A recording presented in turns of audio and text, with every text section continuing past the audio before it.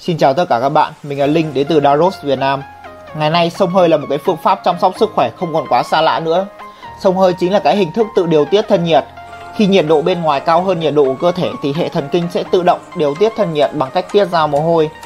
Phòng xông hơi là loại phòng kín, cách nhiệt dùng để xông hơi. Ngày nay trên thị trường có hai loại phòng xông hơi chính là phòng xông hơi khô và phòng xông hơi ướt. Thì nên sử dụng phòng xông hơi khô hay ướt là một trong những cái câu hỏi mà khách hàng của Daros thắc mắc rất là nhiều khi có nhu cầu mua và sử dụng phòng xông hơi. Mỗi một cái phương pháp xông hơi đều có những đặc điểm và nguyên lý hoạt động như cấu tạo khác nhau. Vì vậy trong cái video lần này Daros sẽ đưa ra sự khác biệt của hai phương pháp xông hơi này dựa trên 3 tiêu chí: cấu tạo, cơ chế, lợi ích để giúp quý khách hàng giải đáp thắc mắc nên sử dụng phòng xông hơi khô hay phòng xông hơi ướt. Đầu tiên chúng ta sẽ nói về cấu tạo của phòng xông hơi. Thì phòng xông hơi khô có vách phòng xông là cái phần cực kỳ quan trọng để bảo vệ và giữ nhiệt cho phòng xông hơi. Nếu được làm bằng chất liệu tốt thì sẽ giúp giảm thiểu cái việc thoát nhiệt, hao tổn điện năng trong cái quá trình vận hành. Có rất nhiều loại gỗ tự nhiên được sử dụng làm phòng xông hơi khô. Tuy nhiên là để đáp ứng được cái tiêu chí thẩm mỹ và chất lượng thì Daros khuyên bạn nên lựa chọn các phòng xông hơi từ các loại gỗ thông, gỗ hemlock hay tiếng Việt còn gọi là gỗ độc cần và gỗ cedar hay còn gọi là gỗ tuyết tùng. Đây là những loại gỗ có thể chịu nhiệt tốt, ít cong vênh, không ngấm nước, đặc biệt là nó ít mắc nên là có độ thẩm mỹ rất là cao. Thông thường thì độ cao của phòng xông được giới hạn từ khoảng 1,9 đến 2,2 m. Cửa phòng xông hơi có thể được làm bằng kính cường lực hoặc là bằng gỗ. Kết hợp với cái ô kìm hãm cửa bằng khóa bi thì sẽ có xu hướng mở ra ngoài và đảm bảo người bên ngoài có thể quan sát được phía trong phòng xông hơi. Còn đối với phòng xông hơi ướt thì phòng xông hơi ướt được làm bằng kính cường lực. Đây là cái chất liệu sử dụng rất tốt trong việc ngăn chặn cái sự thoát hơi nước ra ngoài. Hơn nữa thì chất liệu này còn chịu nhiệt, chịu ẩm, chịu lực rất là tốt, lại dễ vệ sinh lau chùi và mang đến cái không gian sang trọng thẩm mỹ cho căn phòng. Thì tùy từng thương hiệu của phòng xông hơi ướt mà mỗi hãng thiết kế có những cái màu sắc và chất liệu khác nhau. Nhưng thường thì đế của phòng xông hơi ướt sẽ được làm bằng chất liệu cao cấp acrylic màu trắng hoặc acrylic màu ngọc trai.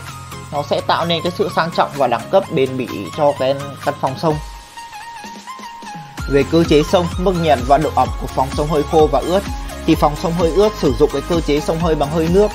Nước sẽ được cấp vào cái bộ phận của máy xông hơi. Thanh gia nhiệt có tác dụng làm nóng nước và tạo ra hơi nước qua đường ống rồi qua cốc tinh dầu vào phòng xông. Phòng xông hơi ướt sẽ cung cấp nhiệt ở khoảng 45 độ C nhưng mà độ ẩm sẽ cao hơn lên đến 100%. Thì phòng xông hơi khô sử dụng cái cơ chế xông khô không dùng hơi nước. Nhiệt độ sẽ được tạo ra từ thanh nhiệt của máy xông hơi khô. Để cân bằng được nhiệt độ ở trong phòng thì người sử dụng phòng xông hơi khô sẽ phải đổ các gáo nước nhỏ vào đá khoáng để cân bằng cái nhiệt độ, cân bằng cái độ ẩm cho phòng. Đối với các phòng xông hơi khô hồng ngoại thì nhiệt sẽ được tạo ra từ các tấm hồng ngoại bao quanh phòng xông. Bình thường nhiệt độ của phòng xông hơi khô có thể đạt lên đến 75 độ C và độ ẩm chỉ ở mức 10%. Về lợi ích và chức năng của phòng xông hơi, với điều kiện phòng xông có nhiệt độ lên khoảng 45 độ C và độ ẩm lên gần 100% thì sẽ giúp da bạn được làm mềm, mịn, lỗ chân lông sẽ được mở rộng, đẩy các độc tố, bài tiết mồ hôi, thải trừ cặn bã bên trong cơ thể ra ngoài. Không những thế mà xông hơi còn có tác động lên hệ thần kinh, khiến cái quá trình mà trao đổi chất, chuyển hóa chất trong cơ thể tăng nhanh, giải tỏa mệt mỏi, đem lại cái cảm giác thư giãn, có hiệu quả tốt cho những người mắc bệnh mất ngủ. Còn đối với phòng xông hơi khô, cũng giống như khi xông hơi ướt thì các lỗ chân lông khi mà xông hơi khô sẽ được mở rộng, giúp cơ thể đào thải độc tố, đẩy cặn bã ra ngoài, giúp cơ thể trở nên khoan khoái, nhẹ nhàng hơn. Hơi nóng ở trong phòng xông hơi khô sẽ giúp hệ tuần hoàn máu của bạn hoạt động tốt hơn, kích thích và tăng cường hệ thống miễn dịch của cơ thể. Trong cái quá trình xông hơi khô còn có tác dụng là giảm đau, đối nhất là với những người mà bị đau xương khớp.